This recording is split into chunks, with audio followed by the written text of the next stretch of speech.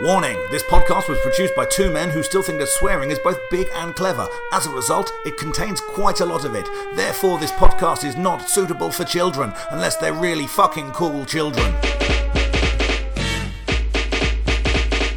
Yes, people, it's Dave Fensom here with another episode of Pop Collaborate and Listen. Guys, I hope you're all well out there. Thank you so much for all of you that have been getting in contact with us. A shout out to our boy, Si Sharp, who's been in contact about the George Michael episode. He was pointing out to us that we're absolute losers because we didn't realise that not only is I Want Your Sex on the album Faith, there are actually 3 different versions of it. I Want Your Sex Parts 1, Parts 2 and Part 3. That's a whole lot of sex to be wanting. It's like me in my teenage years, but with none of the delivery. Also, shout out to our boy Neil, who's at Sausages on Twitter, who got in contact with us about the Prince episode. We were talking about what a funky weapon might be, and he pointed out that it's basically a pair of nunchucks with 2 James Brown dicks connected by a small gold chain. So that's the kind of highbrow shit we're getting over on Twitter at the moment. So if you want to get involved, do follow us at PCL Podcast. Come and get involved with the chat, guys. We're enjoying it. This week's we're talking about The Charlatans, not a record that I was particularly looking forward to, so have a listen and see what we actually made of it in the end. I've been having a busy week this week, guys. It's 10 to 11 on the day we're supposed to be releasing this podcast at the moment. I've just got back from a gig doing new material, working very hard at the moment, trying to turn over stuff for this new show. Just did a load of new stuff about mental health, which was quite challenging, but I'm feeling quite up because some of it went quite well. Had a great week last week supporting my friend Sean McLaughlin on his tour show. If you get the chance to see it, the show's called Hail Mary. Sean is just on another level at the moment. One of the best stand-up shows I've seen in such a long while, and it was an absolute honour to open for him. Also, bizarrely, Russell Howard opened for me last week at Top Secret, and when I say he opened for me, he went on first, obviously, of course he did, but following him, that was quite an odd experience. What else is going on? I've got a few gigs this week. Going to be in, I don't even know where I am going to be. Scallywags Comedy up by the Welsh border. I can't even remember where I'm going to be, but yeah, so if you're up by the Welsh border, quite a long border, come and see me there. Got my comedy night on the Edge Comedy this Friday. Still some tickets available. We've got the wonderful Adam Hess. If you've ever seen Adam Hess before, you'll know he's one of the funniest stand-ups out there right now. So quick. So full of energy. You never really know what you're going to get with Adam, but you just know it's going to be fucking brilliant. So that's going to be this Friday, the 19th of April. Some tickets left on We Got Tickets and Eventbrite. Get involved if you're in the Brighton area, or if you're just down for a mucky weekend from London or somewhere else in the country. Anyway, guys, that is enough from me today. Please crack on with the podcast. Keep getting in contact with us via our various social medias. You can find us at pclpodcast.com. All of the links that you'll need are on there. Please enjoy the episode. See you next week.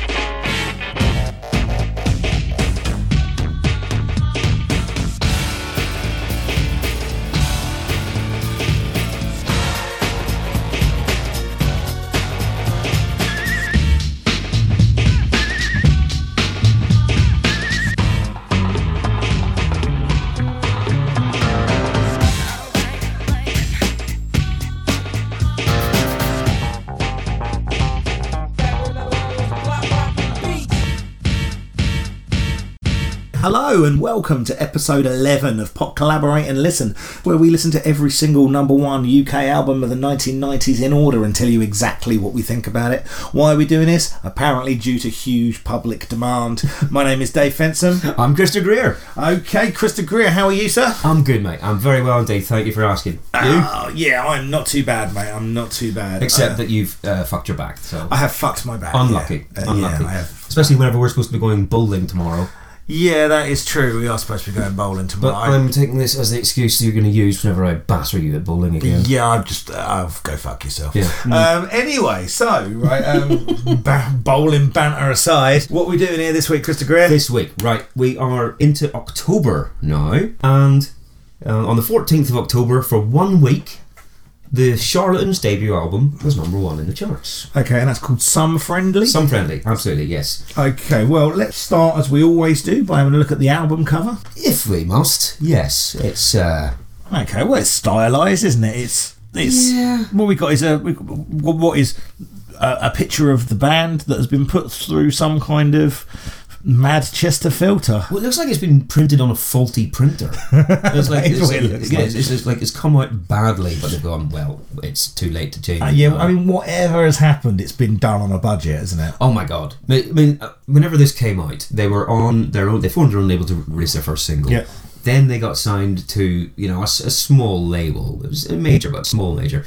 There's no money behind this album, and it very much looks like it. It's got we've talked a bit about this kind of prototype Photoshop work that was going on in the early 90s, and this is a prime contender of it. I think it's like you said for one of the others. I can't remember which one it was, but those photo booths you have now, where you've got settings for watercolor or probably digitized or something like that. It's like a really primitive version of that. Well, exactly that. I mean, it's certainly no Snapchat, is it? This would be the worst filter. This would get you no new followers. Yeah, no. I mean, it's very much of its time. Number one phrase of the podcast. Well, indeed. And the thing is, if you look inside as well, because the front cover is, let's say, it's like someone has gone from left to right with a brush on a watercolour to spoil it.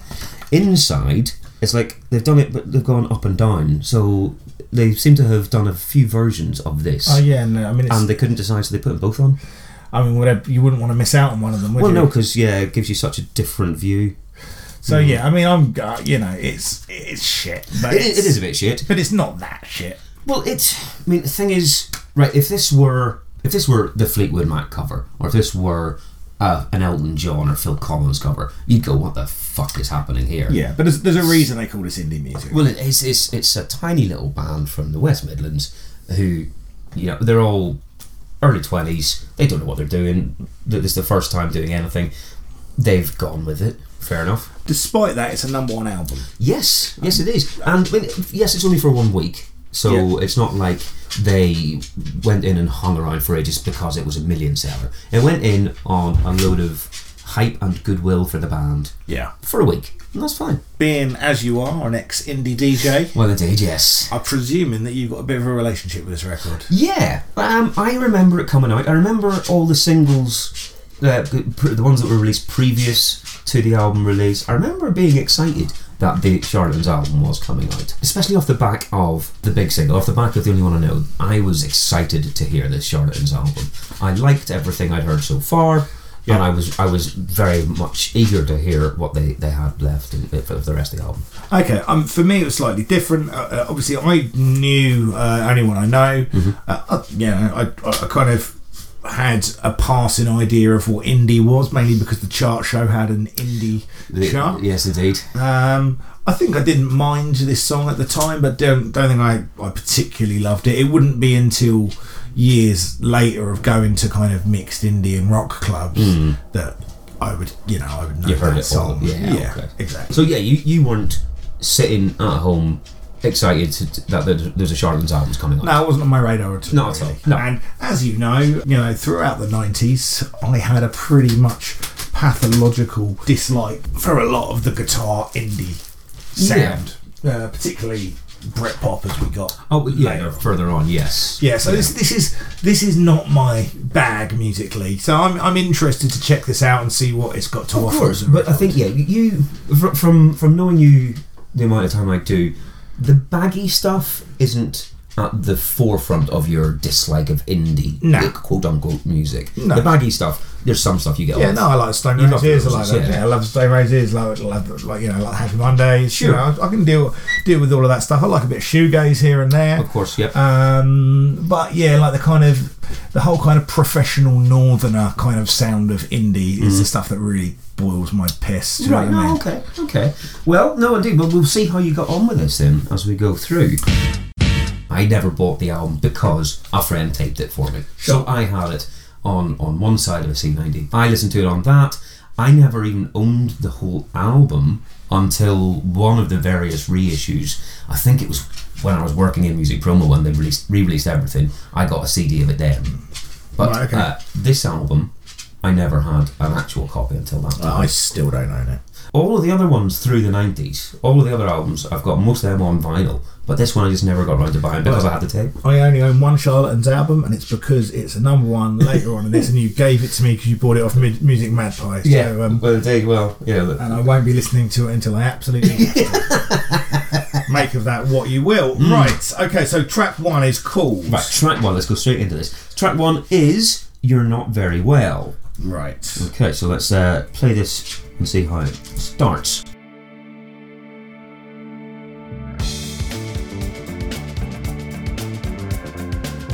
Okay, so we've kind of got this Stone Roses shuffle with this. The differentiator here is this organ in behind it. Absolutely, yeah. I mean, the Charlatans have the organ sound Yeah. very high in their repertoire. Tim Burgess. I love his voice. Oh, it's so fucking bland. I love it. It's so bland, Krista. Oh, mate, I mean, fair enough, I'm coming at this definitely in a biased manner, but I love that voice. And as soon as this Hammond comes in here with a solo, I'm just thinking Vic Reeves. Do you know what I mean? Like, you know what I mean? I'm thinking like golden foil curtains, working men's clubs. Right, okay. That's the vibe that's giving me. Yeah? Do you like this song a lot? I love this song. I do. I think this is a fucking brilliant opener. I really do. I love the, like you say, that kind of shuffling beat, the bass line, the rolling bass line. The organ works for it. I mean, I'm not such a big fan of the organ sound. I think it's fine, but it is not like what makes me like the Charlatans. But I think that bass and drum and his voice is brilliant. See, for me, it's like a funk track that's being played too fast and it's like lost all of its swagger. Yeah. Do you know what I mean? It's like it lost all of its. It's like there's not enough space in it to like have any real groove to it. I don't get it. Like, it just sounds like a shit Stone Roses song to me. Yeah. Yeah. Okay. I mean, lyrically, it's anti-money, anti-establishment. Not sure. I mean, I will probably say this quite a lot. I don't understand what he's saying. I'm glad you said that as a fan, because I'm not going to criticise for the most part the lyrics on this record. You know, they are generally poetically written, and they're interestingly oblique. You know, they conjure some images. Absolutely, yes. But I can't tell you for the most part. Every time when I look at this, I go, so it's about this? Is it? No, there's a lot of that. I don't get the point of his ire, because this is an angry song. Like, you know, he's angry about something. Is he? But I don't know what it is. I mean, the whole thing about You're Not Very Well is a veiled, you're a bit of a prick. Yeah. It's, I mean, there's bits in it where it sounds like he's talking about someone that's got some money, and then there's the whole thing about privatisation where it seems to be a bit like kind of anti-government. Yeah, definitely. It's anti-someone or something, but I'm not sure exactly who it is. Right, okay. Yeah, but no, I agree with you totally on that. I don't know whether he's just gone pure stream of consciousness or if he's deliberately being oblique, like you say. Either way, couldn't tell you what he's talking about. But I am a sucker for his voice on that. I think it's I think it fits beautifully with this. See that you know, I'm not saying I hate his voice completely or write it off in this, but just don't get it there. It's just it's bland and atonal to me a lot of the time. Okay. I think part of that's stylistic, and it's part of my problem with the style of the. Right. But yeah, I really like Ian Brown, which is also atonal. But and the other comparison with Ian Brown is that neither of these people can sing live. I mean, can't sing on the fucking record. You see, I think on this record, I think there's a simplicity and a purity to the voice. Okay, right. I do remember though. There was in the mid 2000s, I think it was. Yeah. There was a point where the company I was working for were asked to promote a Charlatans live album. Yeah. And it was basically a greatest hits, but live. Yeah. And whenever we got that CD in the office, we thought it was a joke. We thought they can't actually be releasing this because his voice is so bad live. Yeah. And there was, I guess maybe this was before everything was auto-tuned post-production. Yeah. And it was shocking. I've seen them live a couple of times, but I was far too shit-faced to notice. Oh, fair enough, mate. Fair enough. So yeah, look, for me, it's fine. Mm-hmm. I don't despise it at all, but it doesn't really do anything for me. Right, it's not for track one. It's not hooked you in. If someone was like, "Okay, listen to the first half of this song, and then you can either buy the album or not," it would be a definite no on it. I see. Okay. Right, I do. I think this is one of my favourites on the album. Okay. Mostly because the drum beat and the bass line, I could listen to that go on for a while. I love that. Really, just that gets me. It really does. For me, it's just too up tempo. Okay. If they slowed it down a little bit, I might jive with it a little bit more. Yeah. Right. Okay. There is a fucking dreadful guitar solo in it. Oh yeah. I mean, I don't know why they've decided to put a guitar solo this bad in this song. By like 1992, I was playing in a lot of local bands. And I heard that guitar sound in so many local bands. Yeah, it is. That is exactly how I describe it. It's a local band guitar solo that you see in a pub and you're like, oh, well, you tried. Yeah, it's some dude with, kind of straw-dyed hair, in curtains over his head. He's probably playing like an Epiphone Les Paul. He's banging it out. He's got a fucking wah-wah pedal. Yeah, he's not afraid to use it. Yeah, he's got a nickname like Blues Master. He's not. Do you know what I mean? Yeah. Oh, no, fair enough. Okay, well, very different opinions on track 1. Okay, so track 2 is called White Shirt. Yeah, and if track 1 was too fast and up-tempo for you, I'm intrigued to see what you think of this one. Let's see how it starts. I mean, there is no way you can think that organ is anything other than naff, is there? I wouldn't say naff. I'd say this sounds cheesy to me. This sounds like a Wurlitzer ride. Yeah. And yeah, it's far too jaunty. Yeah, look, to be a contrarian, there are moments in this song that to me hint at something that the first song didn't. Okay. I don't like this song. I mean, this is a very different sound to the first one. I mean, it's still, to me, it's still bad white boy funk. But I put these songs together in that way. They sound like indie people when they're trying to be funky. It's got that kind of fast guitar lick. And, again, it sounds like a sixth form band to me. That's what it sounds fair like. Enough. But they pretty much were as well. You're right. But there's little bits like that, like the kind of the phrasing of that line where she's like, she laughed and then she died. Yeah, that's really nice. That's, and that's again, not really 100% sure on this. I was like, is this about a grandmother or something? I don't know, right? Not a clue about this one again. But that line, I don't know, it's poetic and it kind of hangs in the air a little bit. I like it. It works very well. Again, I don't really care for that song particularly. Sure. But there are moments in it where I don't, where I'm like, okay, well, I can see something there. There's a little bass bit on the outro that I like. I was going to say, I think the outro was fantastic. Let's play a bit of that actually, because I think that works really well. And instead of going back into that Hammond and upbeat stuff, it ends in a really good way. So I'll see if I can find this. She laughed and then she died. Yeah, indeed. Yeah, see, that's really nice. That is, isn't it? Absolutely. That's a good way to end this. Yeah. To be honest, I'm not a big fan of this song. This reminds me of some of the influences that they obviously have. Spencer Davis Group. Yeah. That sort of thing. Those 60s mod groups. And I think it's a pastiche of those, but not a really good one. Okay. I prefer when they're doing the other side. I really do think that this is a total flip side of their sound. And I prefer the track 1 sound to this. Yeah, I mean, I would say that in my mind, the kind of people that really like this song are the kind of people that had like Paul Weller haircuts at sixth form college, sure, and have still got them now. Oh right? Yeah, do you know what I mean? Those pricks. Sure. So track 1, track 2 for me, not loving it so far. Fair enough. That's I completely understand that. I didn't expect you to be a convert. From getting straight into that. That's fair enough. But then, right, so track 3, we come to the big single. It's the only one I know. Yes, the only one I know, which it was the first single released from this album, and it was released back in May. I think we briefly talked about it when it was in the top 10.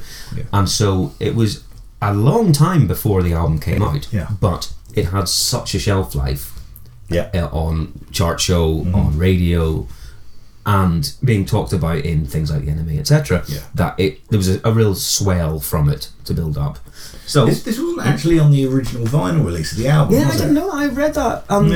They weren't going to put it on because they were going to have a policy where there were only going to be one single per album, right? And the single they were going to have from this one was the second single then. Yeah. But yeah, I mean, obviously, the record label just turned around at some point and went, all right, this is ridiculous. Yeah. I mean, you would hope someone to go, I think they made the right choice. Oh, without a doubt. Yeah. The album is better for having this on it. In case anyone can't remember how this one goes. Everyone knows this. Yeah. Everyone knows. I mean, this is one of. I mean, growing up in the 90s and DJing in indie clubs in the 90s, this is one of the most popular songs for 5 years. Oh, for sure, man.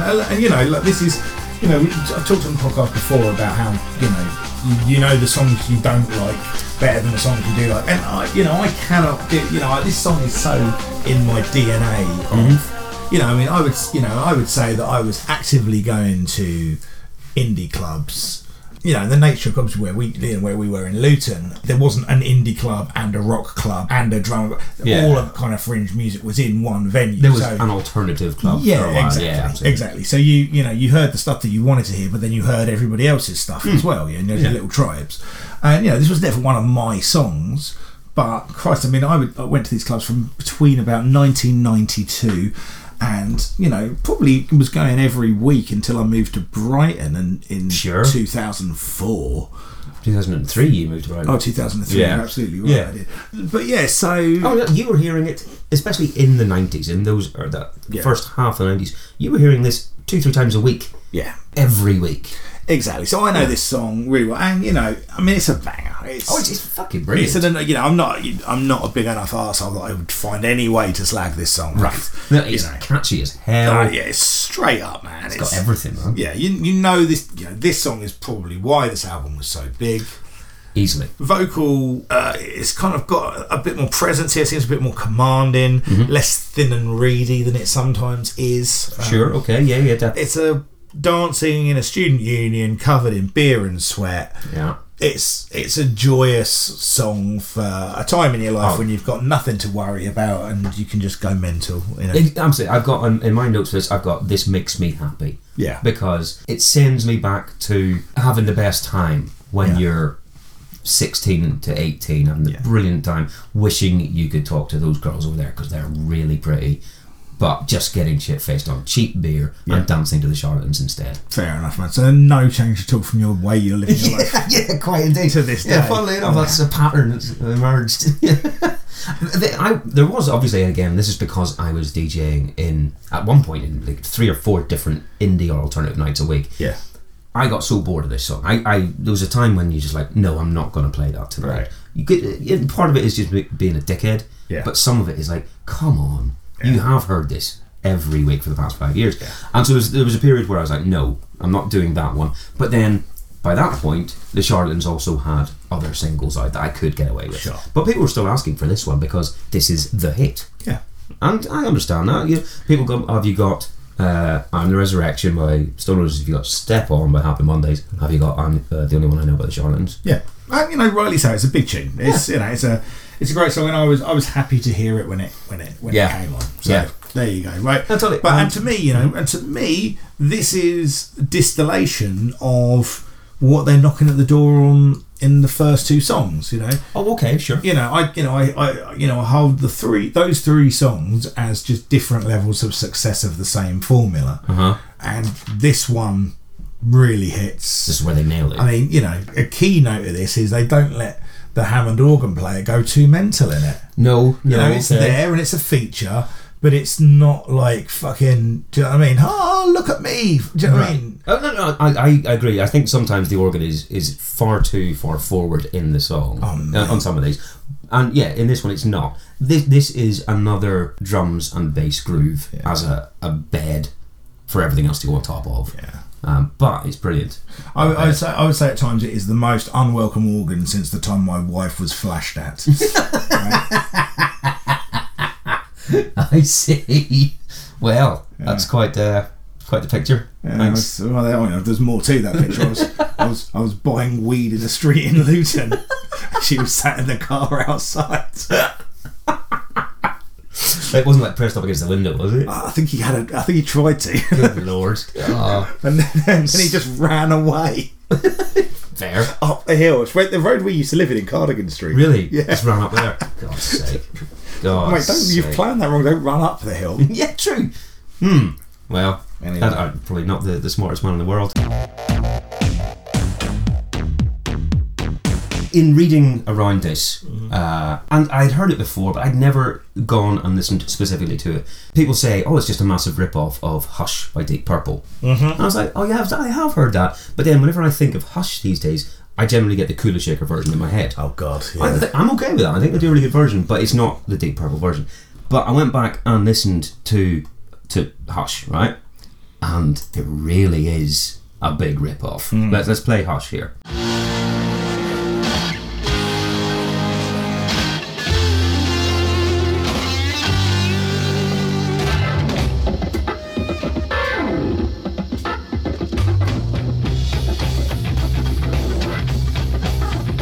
Oh yeah, fair enough. Yeah.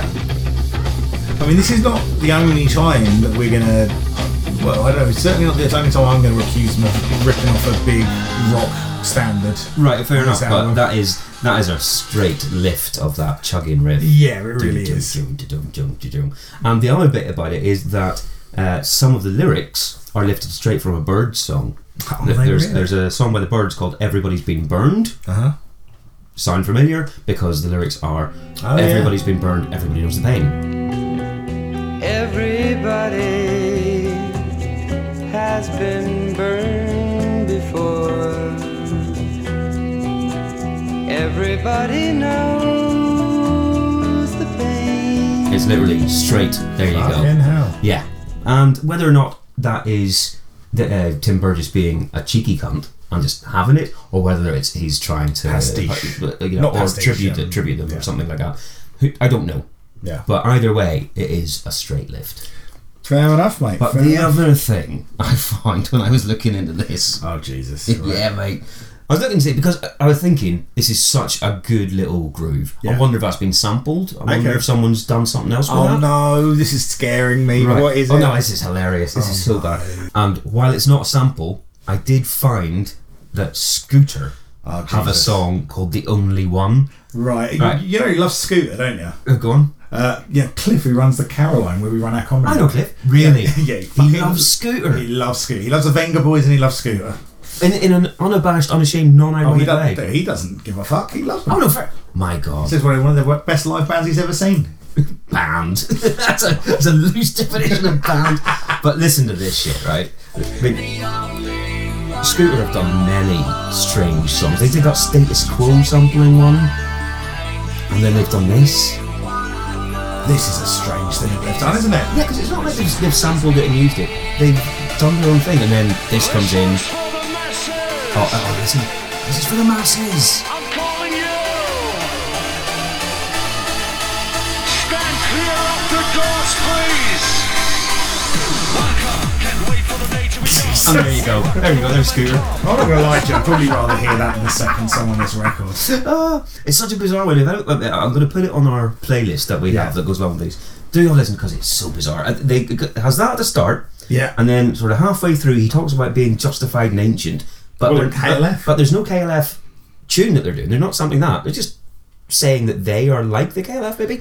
And then at the end, it's got that yeah bit from "Come As You Are" by Nirvana. Wonderful. Thanks, Scooter. Yeah. Cheers, mate. That's a journey.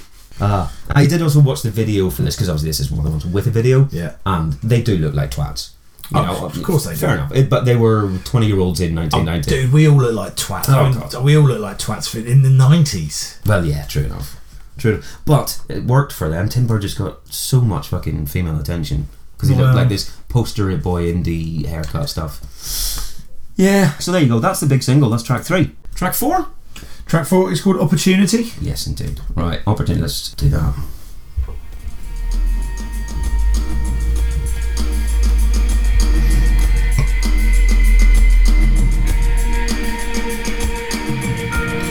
Okay, so this is a lot slower. Indeed, another more chilled out one. A little brooding. Yes, atmospheric. Mm-hmm. And the organ's there, but it's but it's a nice little. Yeah. See, this immediately works for me much better than. Yeah. I mean, this is another big one with their K Live. This is one of the ones that they would play for quite a while, and it would be a big tune. Okay, well I can see that. I can see why. Yeah. So obviously it's got a big long intro into it. Indeed, yeah. I mean, we're coming up on 50 seconds of this, and Tim Burns doesn't start singing. I'm just wondering, I think he's talking about, I'm wondering how you feel about his voice in this one. I think it sits a lot more nicely over this than, he's got this tendency obviously to sing like kind of half tempo a lot of the time over some of them. I just think a lot of the time what I've heard him doing a very similar thing that doesn't differentiate itself. It seems like he's kind of like Michael Caine-ing his way through the vocals. Do you know what I mean? I like that's a verb now. Yeah, right, it absolutely is, right, just doing his own thing. But this, the vocal fits it. It's got that little kind of going round thing in there. This feels like it's had a bit more time and care spent with the production of it. There's different levels in the production. For me, it feels like, okay, this is them showing a bit more restraint, and rather than just going, I'm playing super fast, so look at what we can do. Actually, this kind of hits some notes with me. Right. I mean, this doesn't sound like the Sixth Form band that they did on track 2, for example. No, exactly. This is a real big tune. Yeah, I think this sounds like this sounds it sounds like a professional band, a fully formed. Yeah, absolutely. And for me, it's very different to the rest of the stuff. Right. Okay. I was worried by this point that it was just going to be a law of diminishing these kind of kind of wah-y funk tunes with way too much organ in there. Right. But no, this is nice, and I like this kind of big the big shoegaze break that comes right towards the end. Yeah, absolutely. Everything's a bit sparse, and I think there's a confidence with this song that they're not trying to rush through it. They're not trying to get to the chorus, not trying to get to the hook. Yeah. They're just letting this groove flow on, and it's almost like there's waves of it coming in and going out, and they're willing to go with it. Yeah. I love it. I really like this one. This one's it's my favourite new one for me that I've heard so far. So I really like this one. Don't have a huge amount. I don't really have any criticism of it. Okay, and it's a 6.5 minute song, but it doesn't feel like it goes on too long. No, that's it. And when it started playing, I was like, I kind of, my pen was twitching to write. Oh, this is going to be too long, you know, and it wasn't. No, I'm perfectly fine with it. It's one of those ones.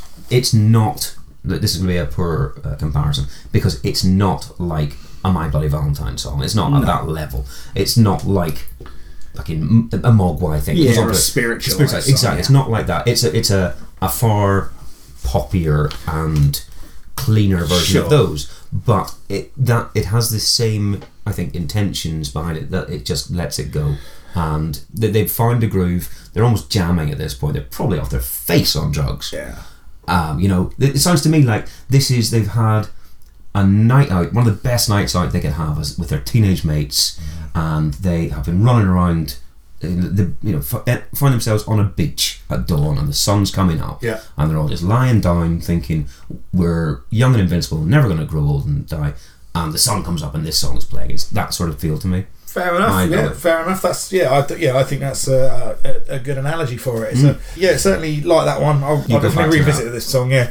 I think it shows that they've obviously got a little bit of psychedelia in their references. I mean, obviously, you can't. That's not really a surprise if you've got a fucking Hammond organ. But right. This is showing their influences, that they're not just doing what their influences do. Yeah. They've taken it and done a bit of their own thing. Absolutely that. And I also like, because again, I'm not sure what the lyrics are. It's not straightforward again, but throughout the song there's a positivity to the lyrics, because he says, at the end of each chorus he says something like, going round, the sensation I've found again, I won. I won.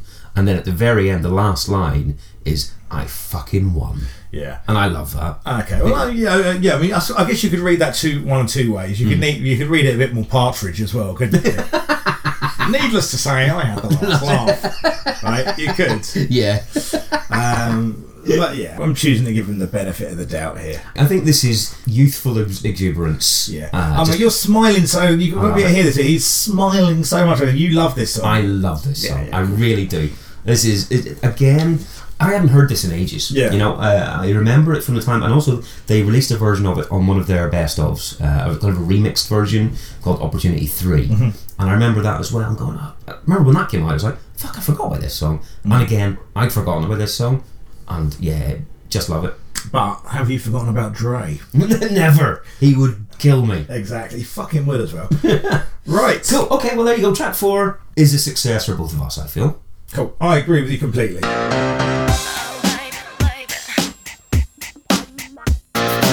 Should we take a break from this album for a minute then, Krista? Indeed. Right, let's have a look and see what was going on in the rest of the album chart. Well, this was number 1. And like I said at the beginning, this was only a number 1 album for 1 week. So we're not looking at a long period of time in this. So there's going to be fewer changes than there normally would be. Precisely. Yeah. Precisely. We've seen some of these before. So let's race through this anyway. Number 10 this week is Elton John's Sleeping with the Past. Okay, which done that. We've done. Number 9, Iron Maiden, No Prayer for the Dying. Okay.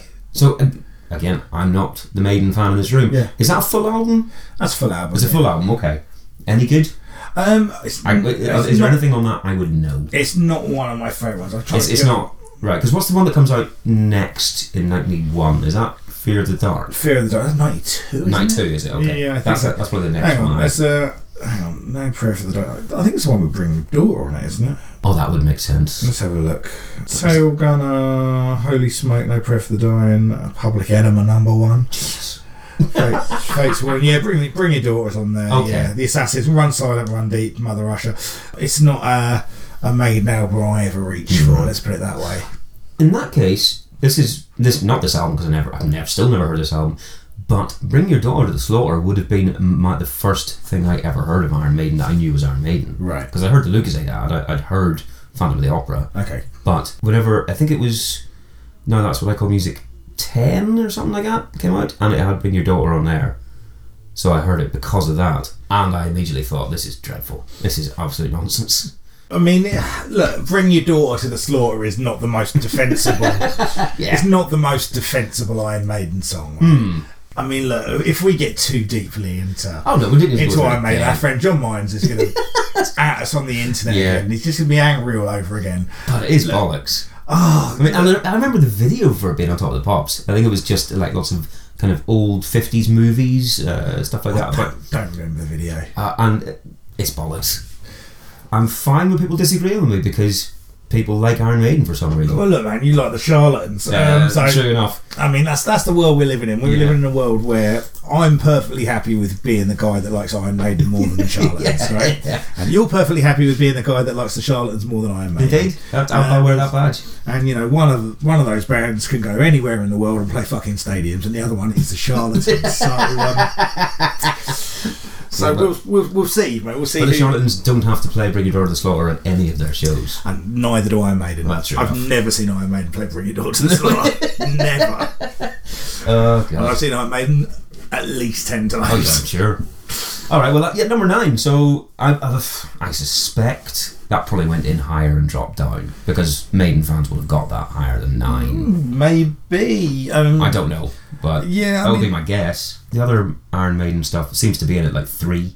Yeah, it normally does, doesn't Yeah. it? It normally does. Let's have a look at the chart position. Oh, Yeah, it went in at number 2. But that would make sense knowing what I know about Maiden and their chart. Yeah. Yeah, okay. So presumably, I wonder what it kept it off then. What did we just do last? Could have been George Michael? Maybe. Or Pavarotti, one of those. Fucking hell, imagine that. Yeah. Who's got the most operatic voice? Quite. Yeah, exactly. It's Pavarotti. Alright, so number 8 is The Shadows Reflection, and again, I suspect that's the best of. Yeah, I mean, care nothing about. My dad likes the Shadows. Yeah, I mean, you have to give them respect for writing Apache, which, almost invented hip hop. So The Shadows have this foothold in hip hop that is a weird thing to think Well, about. I mean, did Apache invent hip hop, or did that version of Apache? Oh, of course. Come on. Of course, but without one, you don't have the other. It's one of those things. Yeah, you're absolutely right. know. But I mean, hip hop isn't created off of that version of Apache. No, that would be a very different. That'd be a very different hip hop, wouldn't it? Indeed. Right, then Michael Bolton, Soul Provider, which we've had. Yeah. Then In Excess, X. So the follow-up to Kick, wasn't it? Mm-hmm. It's one that had Suicide Blonde on it. That's the one, And, yes. Yeah, I mean, And I don't Devil know. Inside? Yeah, no, Devil Inside's on the first one. It's on Kick. On Kick, yeah. What's the one? Never tear us apart on that. Was that? Do you know what? I can't remember. What's the one? Sorry, 1,000 misty streets of blue. What's that one? That's That's Mystify. Mystify. Yeah. Alright, I think Mystify and Suicide Blonde then are on this one? Disappear's the other big single on it. Okay, right. Yeah. Yeah, no, I think that's the two big singles on it anyway. But yeah, no, Disappear was a fucking big tune as well, wasn't it? I don't remember it. Oh, you know, all my problems, all my fears, and Oh, the yeah. world. Oh, okay, sure. Yeah, I had forgotten about that. that's a great song. Did you know this album at the time? I didn't have it. It was it was on. It was an album that I would have liked to have had, but no one I knew had it. And my budget went somewhere else. Of course. But you know, the singles I really loved. Oh, the singles were brilliant. Yeah, I mean, I had Kick obviously, but Right. I didn't own this, but I didn't have to because my stepdad bought it. He was an Australian, and also Kick was just so huge that everyone had that, and it was a big one in our house. Yeah. And so whenever this one came out, it was bought on basically day of release. yeah, and I'm surprised. I'm surprised it didn't go any higher. Yeah, that seems to be where it was. It was never number one. I don't even remember being 2 or 3. It seems strange to me that the Charlatans would outsell In Excess, but I guess that gives you a picture of how big this record was. Yeah, and it's entirely possible as well that this stayed at 4 or 5 for weeks, selling, and that is true. More, and the Charlatans definitely did not. Exactly. The next one, Van Morrison's Enlightenment, which I don't give 2 fucks about, I'll be honest. No, I don't care either. And maybe I'm completely wrong on Van Morrison, but I've just I've never delved in, and whenever I've obviously I know there's some big tunes. You know the big ones, of course. We all know Brown Eyed Girl, we all know Moondance. Yeah, but Sure. I think the thing of it was, I think someone I knew had some personal dealings with Van Morrison. Oh right, yeah. I don't even remember the story, but I just had it in my mind that he's a contemptible prick. Oh, he's a legendary contemptible prick. Yeah, but Everyone who's ever worked with him. Yeah, from like a first-hand basis, though, Right. or a second-hand basis. So, and I think that's just put me off. You know? It does me too. He is just known as an absolute power-hungry arsehole. Power-hungry arsehole. A parcel. A parcel. Yeah. Is that like a rissole with parsley? Yes. Vegan. I think it's just how fast Harrison Ford flew the Millennium Falcon, isn't it? No, don't start. Don't get into With my bad Star Wars. I let's don't even know what I'm not. talking about. You've embarrassed yourself. I think I have. Okay, moving on. George Michael's Listen Without Prejudice is at number 4. 3 Tenors in Concert is at number 3. And number 2 is Status Quo's Rockin' All Over the Years. Of course it is, mate. Of course And it you is. tell you what, I'm happy with that. I am not. I fucking had this conversation with so many people about what a great band Status Quo are. Yep. And I got dragged along to see them. Download, yeah. I was there. And yeah, everyone was having a great time. And I was standing there going, this is dog shit. I remember, because I was just in my element, loving every minute of it. And I would occasionally turn around to you standing behind me, and you'd have face like fucking thunder.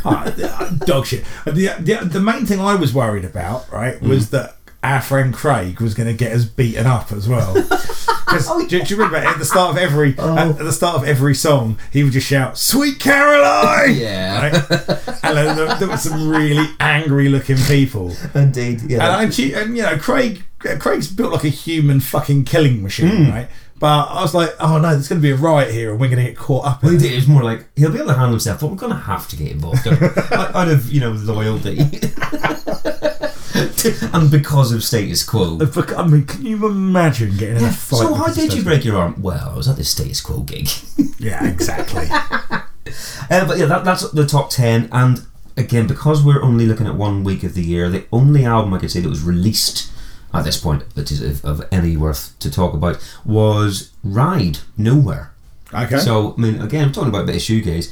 I enjoyed Ride, I really did. I think they've got some absolutely brilliant songs, and I think they went very off the boil after the first couple of albums. But this period Ride is really cool. Yeah, again, didn't really listen to them. Right, at the time. Yeah. Fair enough. I mean, this would be a prime album that... I kind of almost wished this had been a number 1 because right to get it had into been a it. reason. I don't think I've ever heard the album. Right, okay. In fact, I don't think, honestly speaking, that I could tell you what a Ride song is, and I'm sure there must be at least one that I've heard loads and loads of times. Yeah. What's the big single? The big single would be "Leave Them All Behind."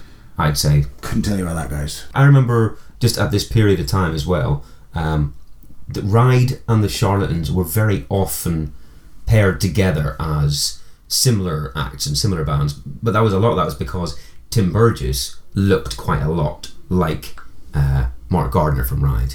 But Mark Gardner, Ride were this intellectual, Oxford-based, kind of nice, not clean cut, but boys that you would take home to your mum, interesting art studenty boys, and the Charlatans were the Scallies. Right, okay. You know, that was the difference. Yeah, and I mean, I mentioned the whole kind of professional northerner thing earlier. The other thing I really have a problem with in indie music is the art school twat. I mean, you know my feelings on Damon Albarn. I certainly do. We will investigate my feelings on Damon Albarn in depth later on. At some point, yeah, sure. But yeah, that kind of art school pretentiousness, and the kind of the absolute working class cultural appropriation of a man like that, right, makes me angry in ways that very few things that aren't directly personal do.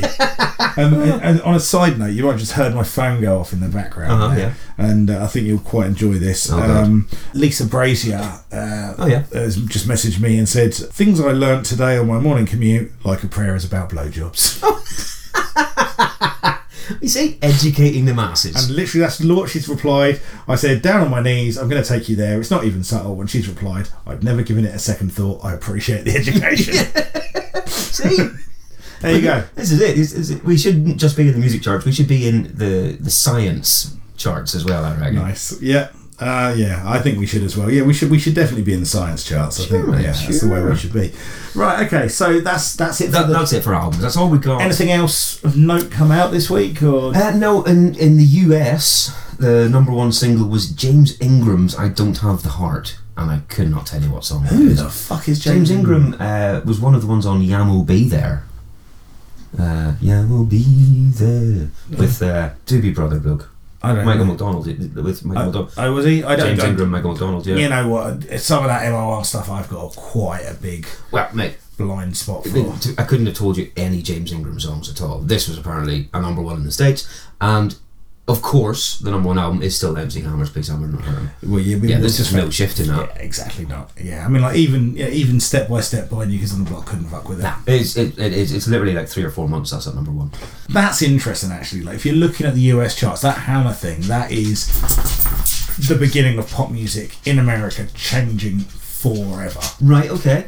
Right up till this point. And presumably that is also one of the first times a hip hop in inverted commas album was like world beating at number one. Well, yeah, I mean, I think before that came out, Tone Loc's Loped After Dark was the biggest hip hop album in the world. Obviously, Young MC had a bit of a run for a minute, and obviously the whole R&B swing beat genre was throwing out kind of. Well, there were big albums, big records, and big artists. Yeah, in terms of hip hop, the Hammer thing and then Vanilla Ice afterwards, that's what really took it to the mainstream. But then you fast forward, you fast forward to like 1991, and you've got like Naughty by Nature having and you get through that early kind of pop stage, and then actual hip hop starts. Right, so it was a gateway.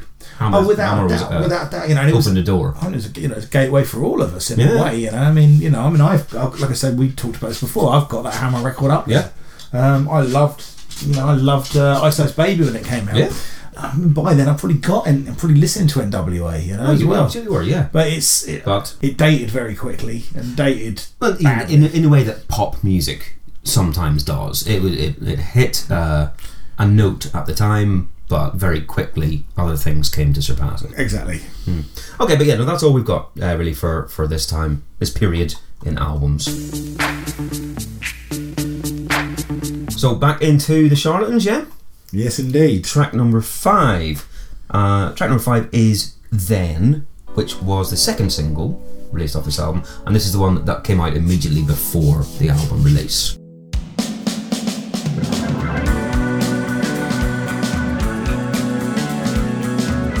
It's a really nice riff. It is, yeah, absolutely. Nice little groove going on.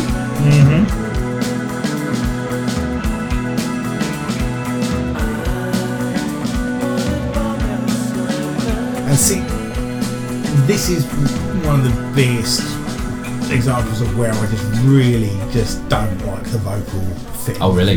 Yeah, I don't jive with that vocal at all. It just does nothing for me. It, like, kind of cuts the song short as far as, like, I'm into it up until that vocal comes in, and I'm like, no. Yeah? That's how that takes you out of it. Completely on the That's a song. shame. Because again, I'm totally fine with the vocal. I think it fits perfectly. I think it's another good Charlatan tune, but I like what he does on it. I do think that it works for me.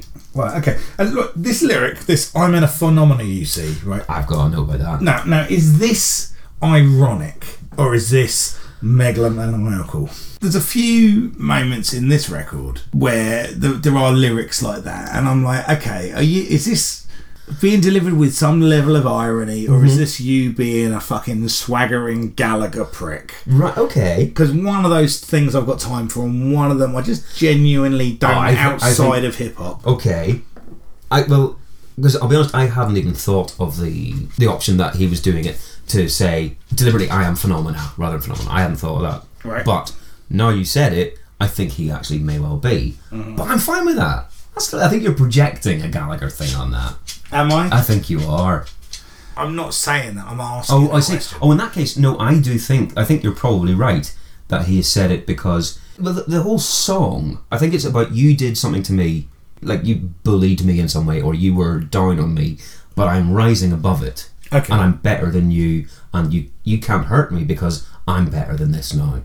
And whatever you think you have over me, you're wrong. Okay, well, so I think it's that. Okay, well, I have no issue with that as a sentiment. Right, sure. Of course I don't. Yeah, I think it's a blossoming. Okay, well, that's absolutely fine. But either way, there's this thing that they do. If you've got these open power chords that they're using as a transition, and I hate that. Oh yeah, I really don't like that. It just doesn't. It's purely back into that kind of that sixth form band thing that it just reminds me of that, like bad bands I saw in Mr. Bumbles. Okay, right, that's sure. what it reminds me of.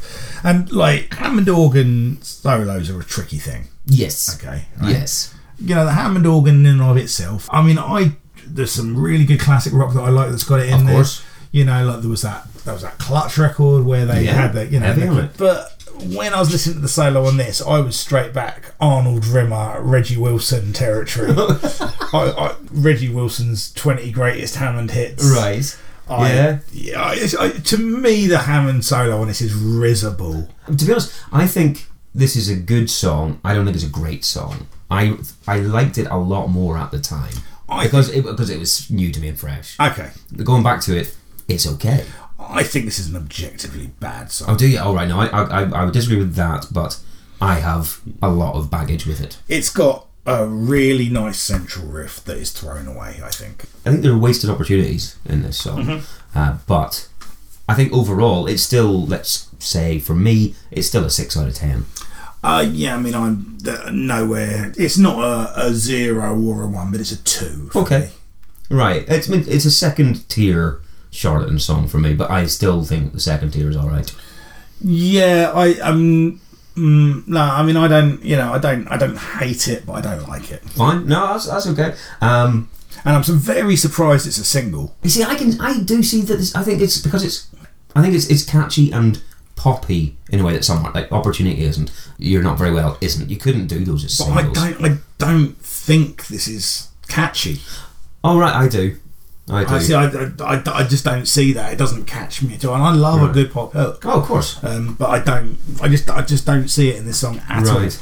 I mean, I suppose also I'm also coming at it that if you think about the fact they didn't want to have more than one single on an album, they had this pretentiousness about them and a preciousness about we're not a singles band or whatever it is. I can see that they would be happy to release a song that isn't an instant pop hit as a single because they're like, no, this is what we're about. Yeah. And while the only one I know is a massive pop song, and this isn't so much, I can see that they would be totally fine with going, no, this is actually more like what we are as a Charlatan, so I'm putting it as a single. And also, realistically, it's either this or White Shirt as the other single. There's not really another single. Christ. Yeah. That's the thing as well. Okay, well, I think we disagree a fair degree on that one. Yeah. But okay, so the next track.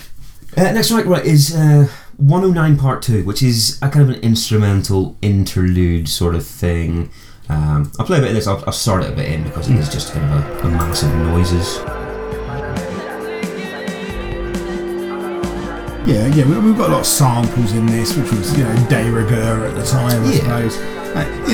It's very, very sparse, kind of thing. Look, I got a minute and 20 seconds into this one, and I just wrote, this is fucking pointless. It is pretty pointless, I will give you that for sure. And the thing is, I'm talking, as you know, as a Tool fan, right? Right. So I am no stranger to an oblique atonal instrumental, right? Yeah.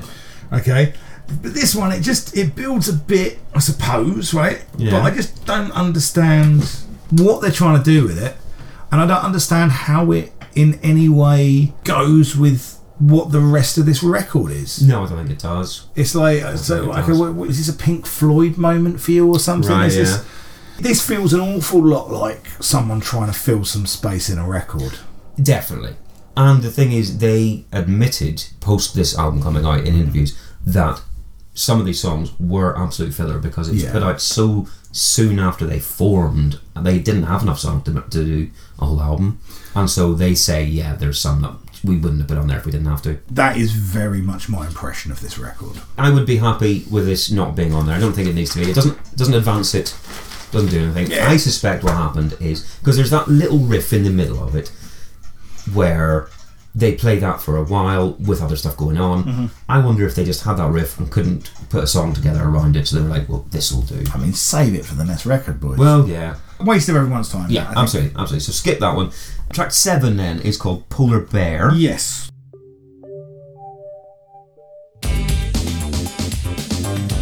No, I was not expecting this. No, this is entirely out of place with the sound of the album. But this to me sounds like kind of decent 80s pop.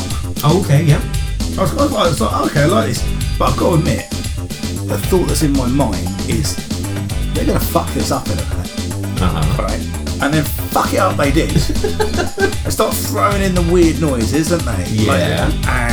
Okay, so you're messing with this. Okay, maybe you're corrupting the form. Let's see what you've got. And then by the time the vocal starts, it's used up all of its goodwill for me. Okay, yeah. Oh, absolutely. But I'll be amazed that you had any goodwill from the intro of this. I liked it. I was like, this is surprised. Fun. Yeah. I was like, this sounds fun. What are they going to do with this? I reckon if they'd have given this to EMF, EMF could have done some good shit with it. Right, sure. I'd like to hear what matey from EMF had to do with it. I have my notes. This is like there's Jesus Jones-esque. Yes. Yeah, that sort of thing. It is. It's not a Charlatan song. For me, this is my, I mean, obviously I have got a conception of what a Charlatan song is. But, going into this record, I mean, maybe that's part of their thing. I don't know, So, right. This is an example where the dour vocal that he puts over it just totally pulls it. Mm-hmm. This is not a song that is suited to his aesthetic. Right, okay. Specifically. Okay, sure. And, I mean, there's a lyric in there. The one about the bag of revels. Yeah. That's a shit lyric. It is. That is.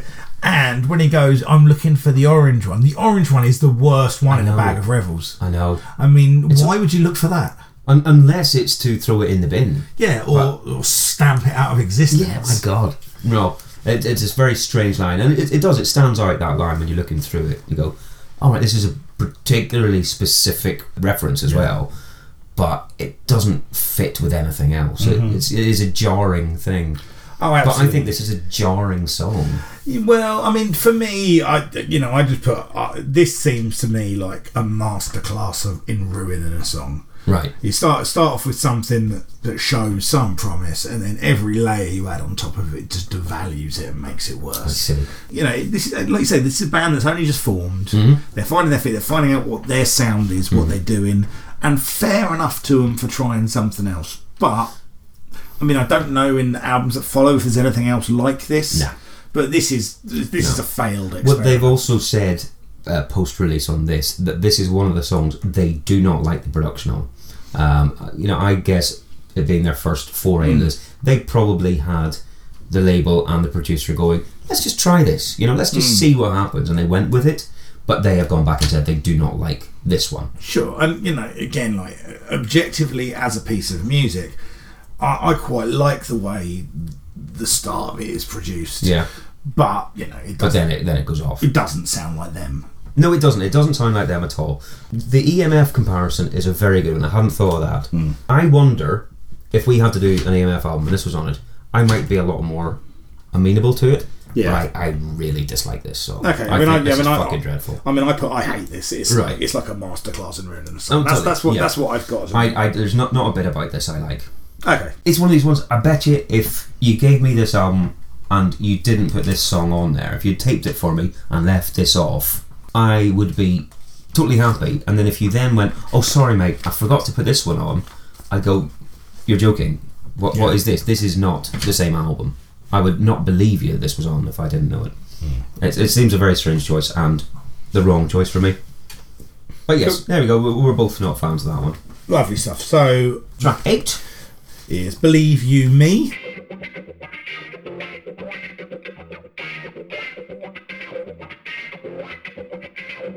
So we're back in White Boy Funk territory. But this is, for me, by far the closest they've got to the cliche that everyone threw at them. Yeah. That they're just a Stone Roses rip-off. This sounds so generic to me. Yes.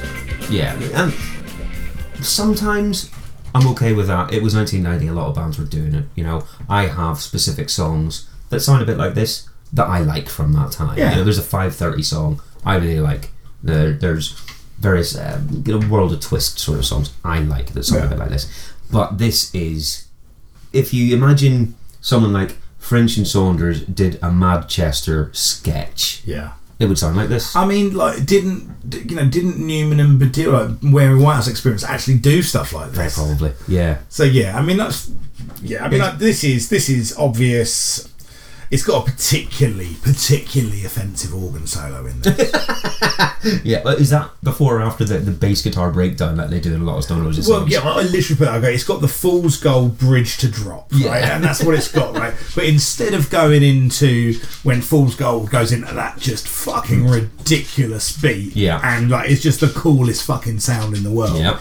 It goes in, again, this working man's club, cabaret, do you know what I mean? Someone's in a sparkly suit, there's an Elvis impersonator on next, you know.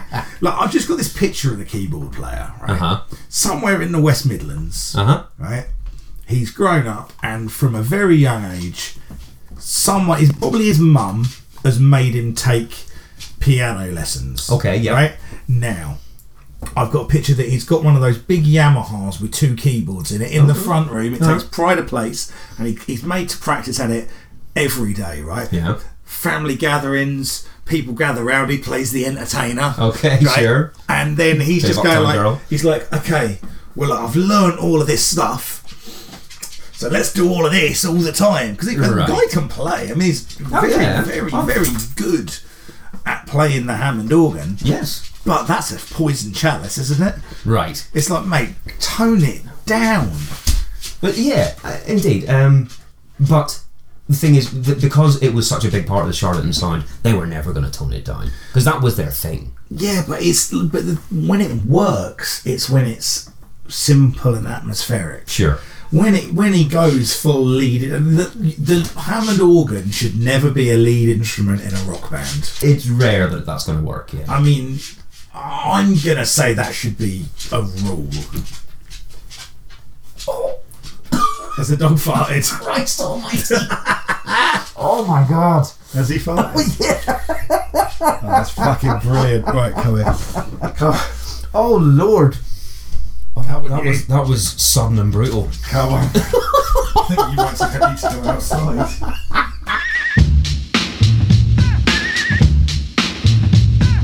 Oh, it just took me by such surprise. That was hilarious. That's one of the funniest things I've seen. Oh wow, a nuclear bomb that was. I mean, I didn't even smell it. I I got it all. Sucked it right in. It's fucking brilliant.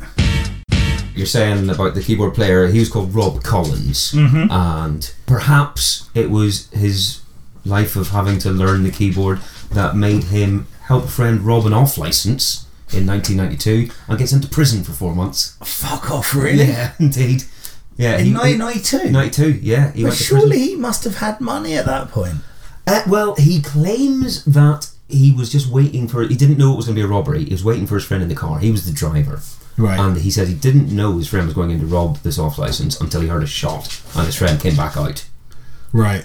So he pleaded to some lesser charge of aiding a criminal with a shotgun or whatever it is, and that's why he only got 4 months. But he was an accessory to an armed robbery. Jesus. In 92. Yeah, when they were in the middle of massive tour. I was at Reading 92, my first Reading. Yeah. They were second headline on one of the stages then, so they were huge at this point. Yeah, I mean, who did they draft in to do the... Well, at that point, I think, again, I was drunk for the whole time, so I'm not sure, but I suspect he played at Reading. No, he probably would have done, because it was committed in 92. I don't think he went to prison until 93. Right. Okay. So he did that. Because that's a difficult thing to replace, isn't it? A Hammond organ player. Indeed. Well, they eventually did have to, because he died in 1996. Oh, did he really? He died in a car crash. Fuck me, he didn't have a lot of luck, did he? No, he really didn't. He died in a car crash, and that was in the middle of recording one of their big albums, and they got the guy from Primal Screaming to do keyboards for the rest of the recording on that. I think he did a lot of the live stuff as well for a while. Okay, fair enough, mate. Didn't get Reggie Wilson in? No. Or Richard Hammond? Hey! Speaking of organs that unpopular. Oh, you've just moved the podcast into top gear. Oh, well. Where are we now? So that was track 8. So we might as well take another wee break, because we've only got a few left to go, and have a look at the singles chart. We've got some biggies in here, we really do. We've got some that we've seen before, so we can skip through those, but we've got some, well, I would say some quality, that would be a lie. Okay. We've got some big songs is what we've got. Nice. Number 10. Okay. Right? And this is fucking dreadful. I remember this coming out. I'm being aghast. I'm glad I put this tape in. Oh my god. I'm glad I put this tape in for a start. I'm glad I put this tape in. Yeah, Hammer. Look at the stars in the sky. This is Have You Seen Her? Yeah. Was this the not immediate, this is the next song after Can't Touch This, was it? I think he did, yeah. What was the single? Can't Touch This. Pray. Pray. I mean, there were a number of singles off of that album. Such bollocks. Oh, it's awful, mate. It's insipid cack. But in the same vein, was this the same year that LL Cool J did I Need Love? No, that was much earlier. That was like 1988, I think. Was it? Yeah, right. I think so. Just in terms of because this is the album. This is the year that LL put out. Mama Said Knock You Out. That's true. Okay, yeah. So yeah, no, this was previous. But fuck me, it's wishy-washy shit. Oh, it's awful. But it was a big hit for him, wasn't it? I mean, that's number 10. Who's the original? Was it Chai Lights? Who's the original? I think it's Chai Lights. Yeah, indeed. But let's please move on, because that's so bad. Number 9 is Pet Shop Boys, So Hard. I don't remember this one. I didn't either, but I'll skip to the bit. Oh, I remember this. Right, yeah. But yeah, from the title, I was like, no, I don't know. Number 9. I'd love to see the Pet Shop Boys live. They would be good. They would be good. You know, one of these years they're going to play Pride, surely, when you go. They must do. Yeah, surely they would. They didn't do Festival either times you were there. I've never been to Festival. Oh, right. But yeah, this is a good tune. It's not their best tune, but it's still a goodie. Yeah, I mean, I forgot completely about this song's existence, but it's alright. Yeah, it's not, like you say, it's not one of the best ones, but yeah, I remember this chorus. Yes, exactly. That's a quality one. Yeah, brilliant. Number 8 is New Kids on the Block with Let's Try It Again and Didn't I Blow Your Mind? Oh yeah, we don't need to hear that. No, we really do not. Right, number 7 now. You'll remember this. Let's see if you can get who it is. 24/7, kick it one time. Ladies and gentlemen. Oh. Ladies and gentlemen. This is Mikey Mark. No. I mean, Kick it one time. He did just give the game away a little bit, but... It's bar time. Surprise, it's me. Yeah, I'm Hollywood, the down MC. I'm up on the mic doing what you like. I'm just rocking to the beat of the early light. There's nothing more 90s sounding No, this is this. front to back. What is this? Give you one thing I don't like, my friend. hold on. Discrimination, I can't stand. It's I Can't Stand It. A 24/7 featuring Captain Hollywood. Oh, do you know what? I'm not remembering this. Really? I remember Captain Hollywood. But I think I've blocked this from my mind. Total arse. Such a For sure. nonsense. It's like just kind of sub CNC Music Factory. Exactly. That's exactly what it is. They heard CNC Music Factory do something good and they went, oh, that can't be that difficult. Yeah. Oh, wait. Break out the Casio beat. Yeah, I mean, like I say, it's got that oversampled woo yeah thing in the background. It's got some awful synths in it, and let's face it, he's not a good rapper. Yeah, it's got that thing where everyone's got the same vocal tones, where it's like it's too deep. Yeah, It's too. Yeah. Hey. Somewhere between that and Snap. Do you know? Exactly. Yeah, exactly. Right, so that was number 7. Number 6 is Technotronics Megamix, which I remember. Jesus, because I remember. What was the point in that? Money. It was literally Yeah, we put Megamix. 3 songs out. Let's put all 3 out in one single. That's insane, isn't it? Yeah, but I'm fucking number 6 in the Yeah. charts. Number 5 though, right? Now you'll know this.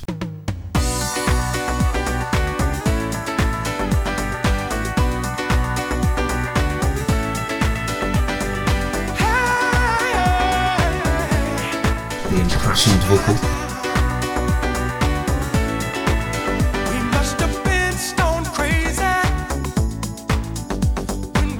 You getting anything? Was I out of the country this week or something? Like I normally know this. All right, no, What is wait this? till we get to the chorus actually on this one. This was around for a while as well.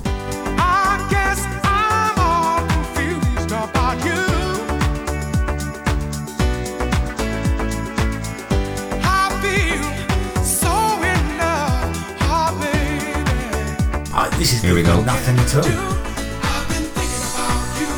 Oh, I remember the chorus. Right, yeah. And it, thinking about you. I've been thinking about you as the name of the song. London Beat. London Beat. Yes. All right. Well, number 4. You're not going to like this one, Tom. I mean, I don't particularly like this, but I think this is probably the best one they did. This was number 1 for ages as well, I'm sure.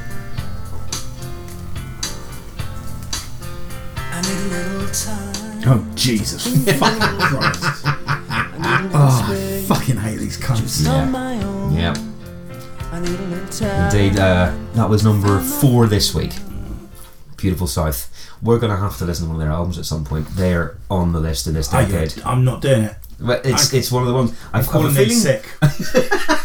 I'm pretty sure they've got a best of, which we can ignore. Right. But there's an album we're going to have to do. I mean, like, they're top 5 worst bands of all time. They're awful. Are they as bad as the Lighthouse Family? I think they are.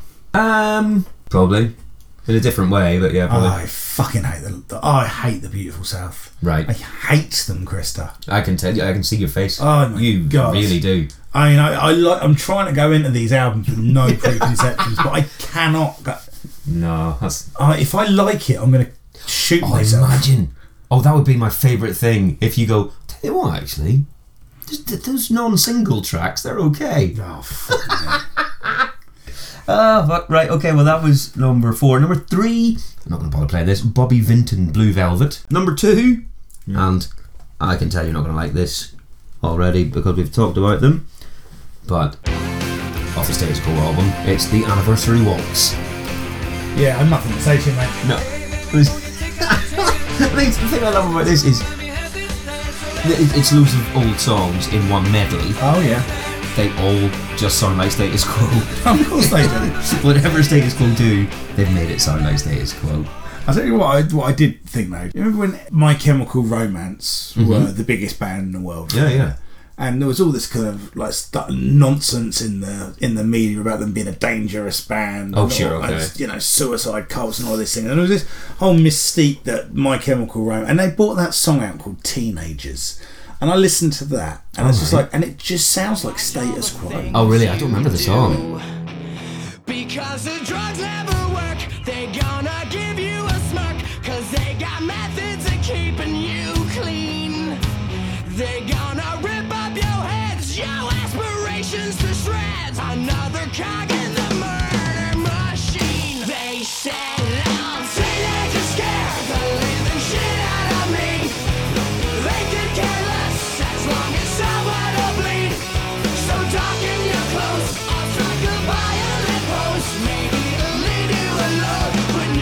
Teenagers care the living shit out of me. It really just sounds like Status Quo, man. I remember thinking there was a Foo Fighters single that sounded like a Status Quo song.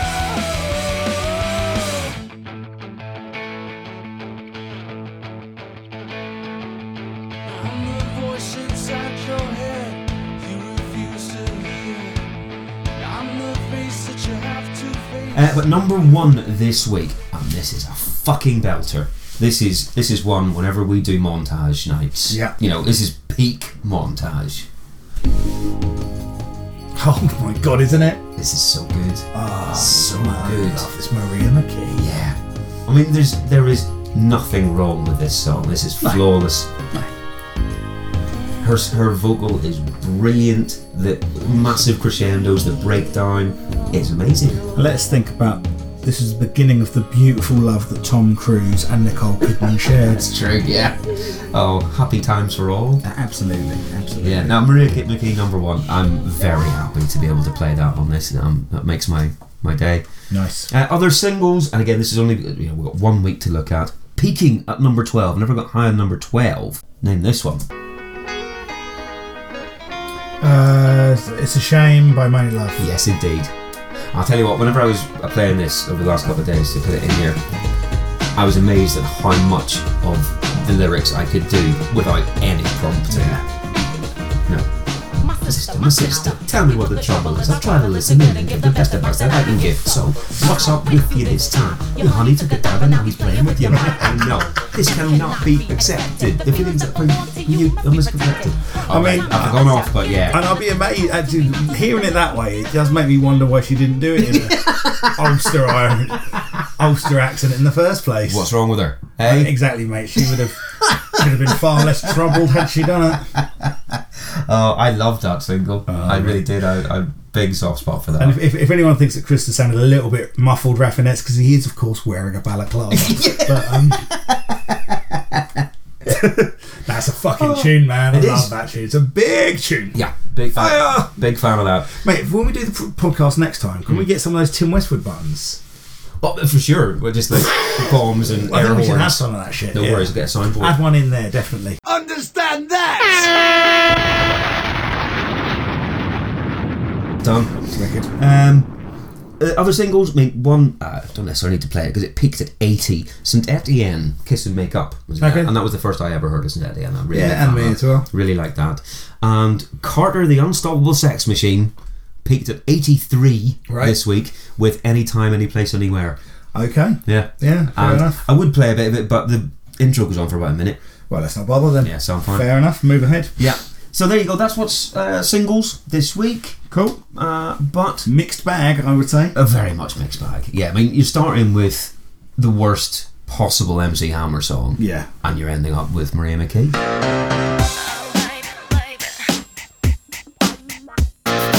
Let's finish off this Charlatans album then. We're going into track number 9. Okay, this is going to be... what's this one called, Krista? This one is called Flower. And how are you spelling that? I'm spelling it as I would pronounce it. F-L-O-W-E-R. I mean, that's not what you just said, mate. Flower. Flower. Flower. That's what it's called. F-L-A-R-R. This one's called Flower. For all for anyone listening outside of their own gene pool. You're all twats. Right. Let's play a bit of Flower.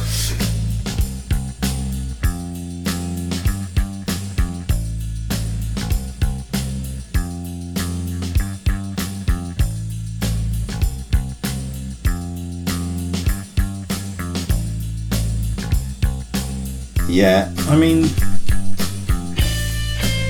this is kind of fairly standard issue drab indie, isn't it? What this reminds me of is a band playing what they think a Pixies song would be. Because this doesn't sound like other Charlatan songs on this album to me, this intro. No. When the organ comes in, it does. Mm-hmm. But this intro, it sounds like an early Pixies number. Just that big, really big thumbed bass. And the little drums coming in, and the kind of more scratchy guitar.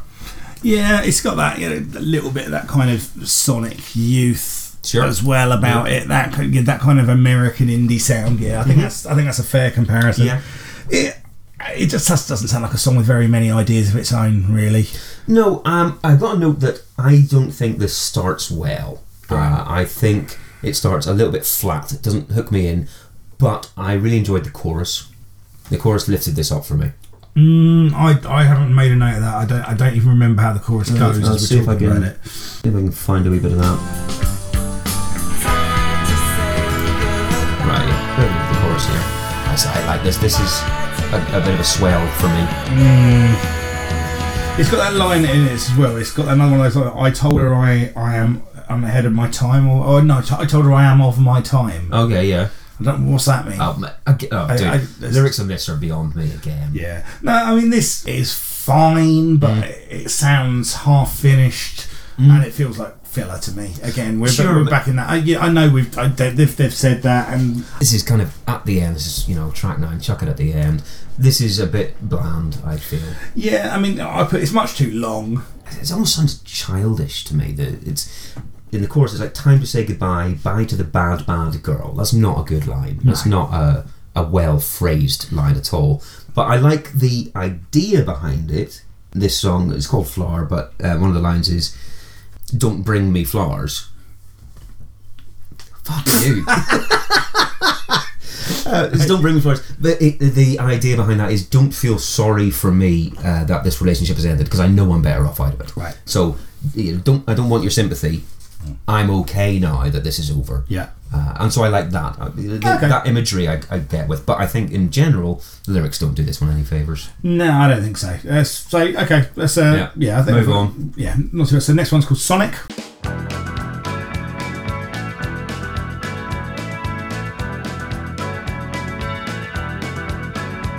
We're a lot more upbeat now. Really is.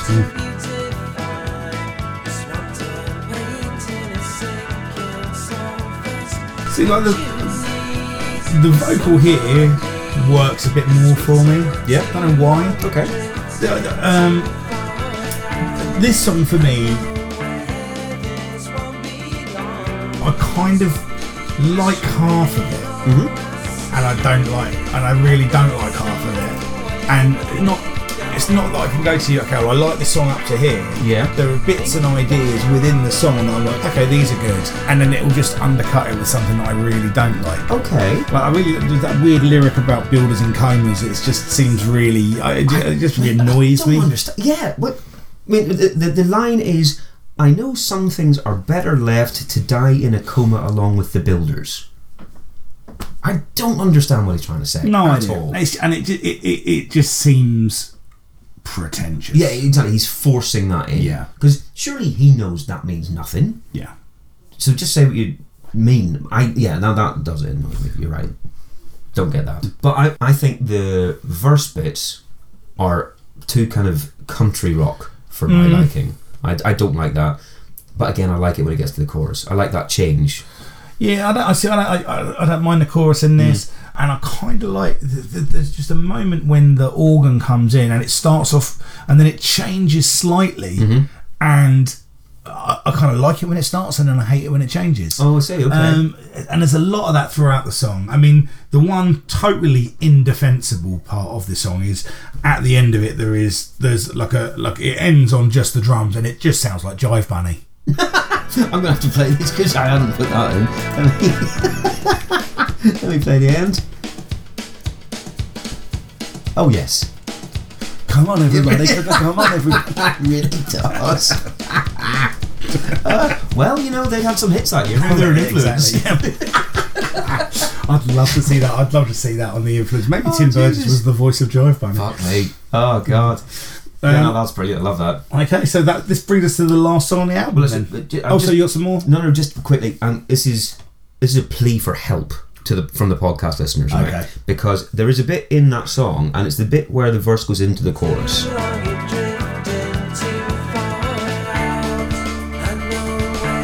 That bit there, where it goes from one style into another, reminds me so much of something. And for 2 days I have been in agony trying to think what it is. There's something that it just brings me back to, and I cannot think what it is at all. Not really anything for me straight off the bat. No, I suspect it might be something from this time. Okay. Something with a very, very similar keyboard sound that going into the minor key for whatever. I don't know what it is. Could it be the live version of this song? I thought you were going to say Jive Funny. Could it be Jive Bunny? Indie Bunny.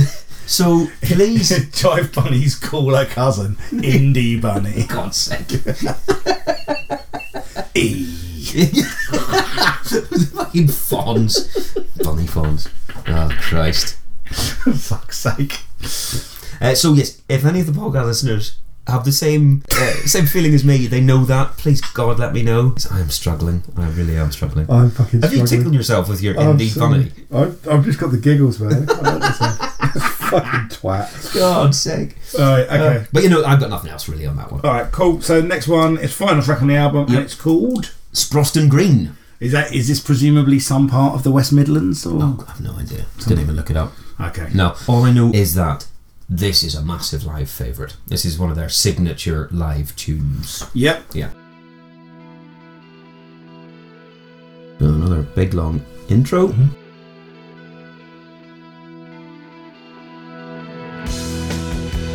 So it's Born to Be Wild then? Yeah, that's very good actually. That's what that was, wasn't it? That's exactly what it Wow. is.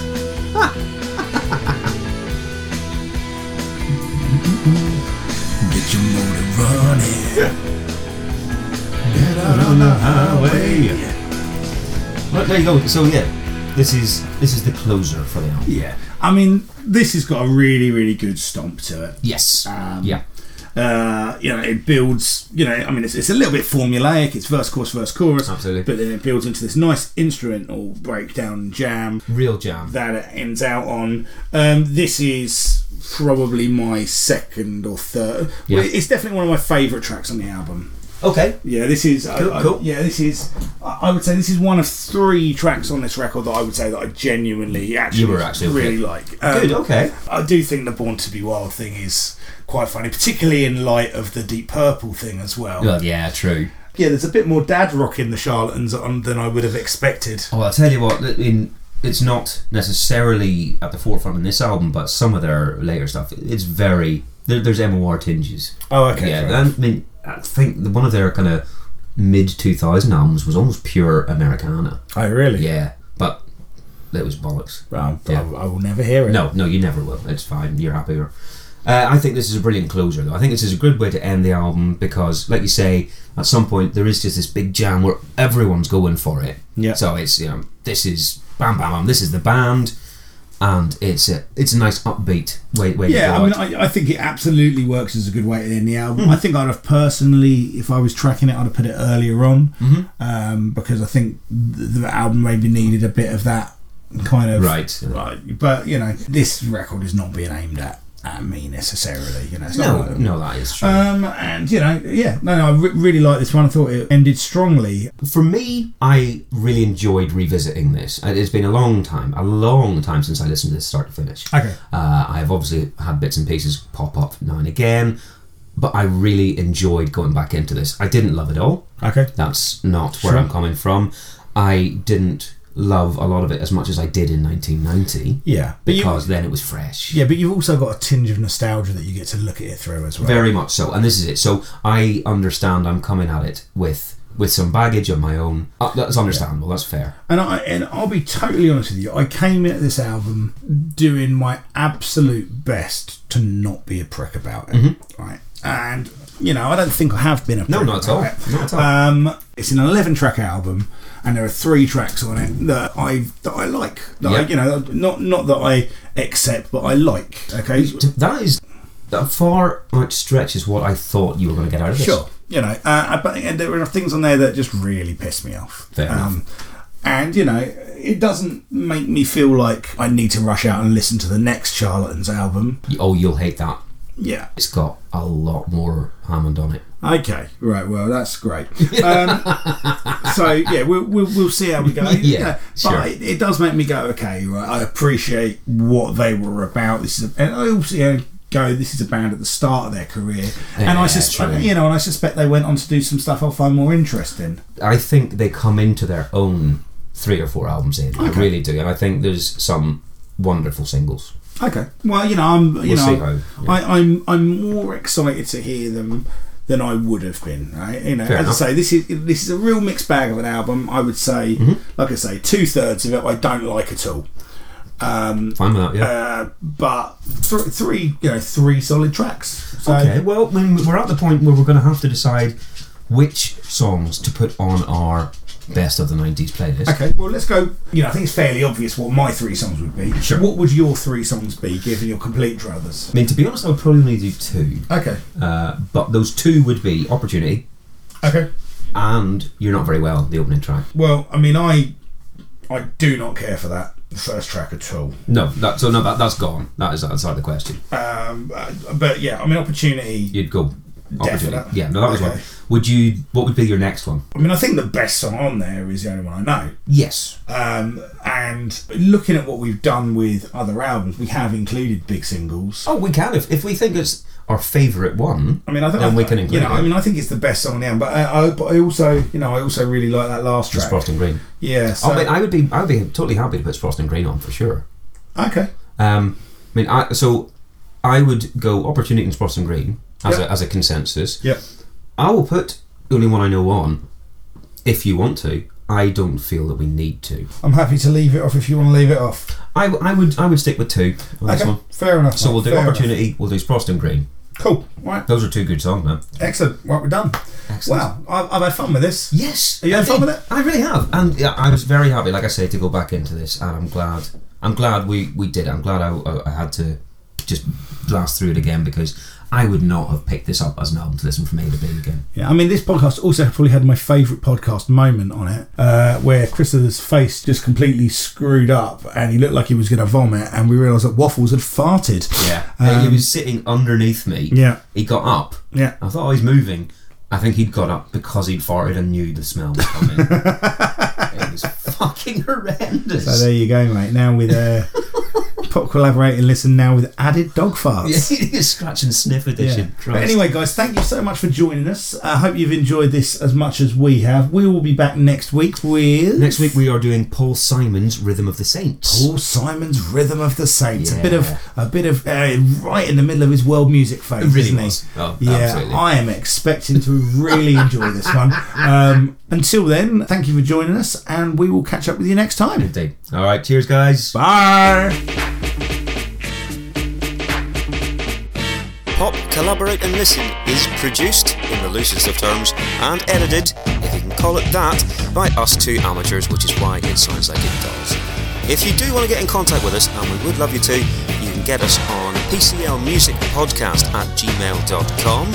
We are on Twitter @PCLpodcast, Instagram @PCLpodcast, Facebook.com/PCLpodcast, and you can find all of this info as well as links to our Spotify playlists and that sort of thing on our website, which is PCLpodcast.com.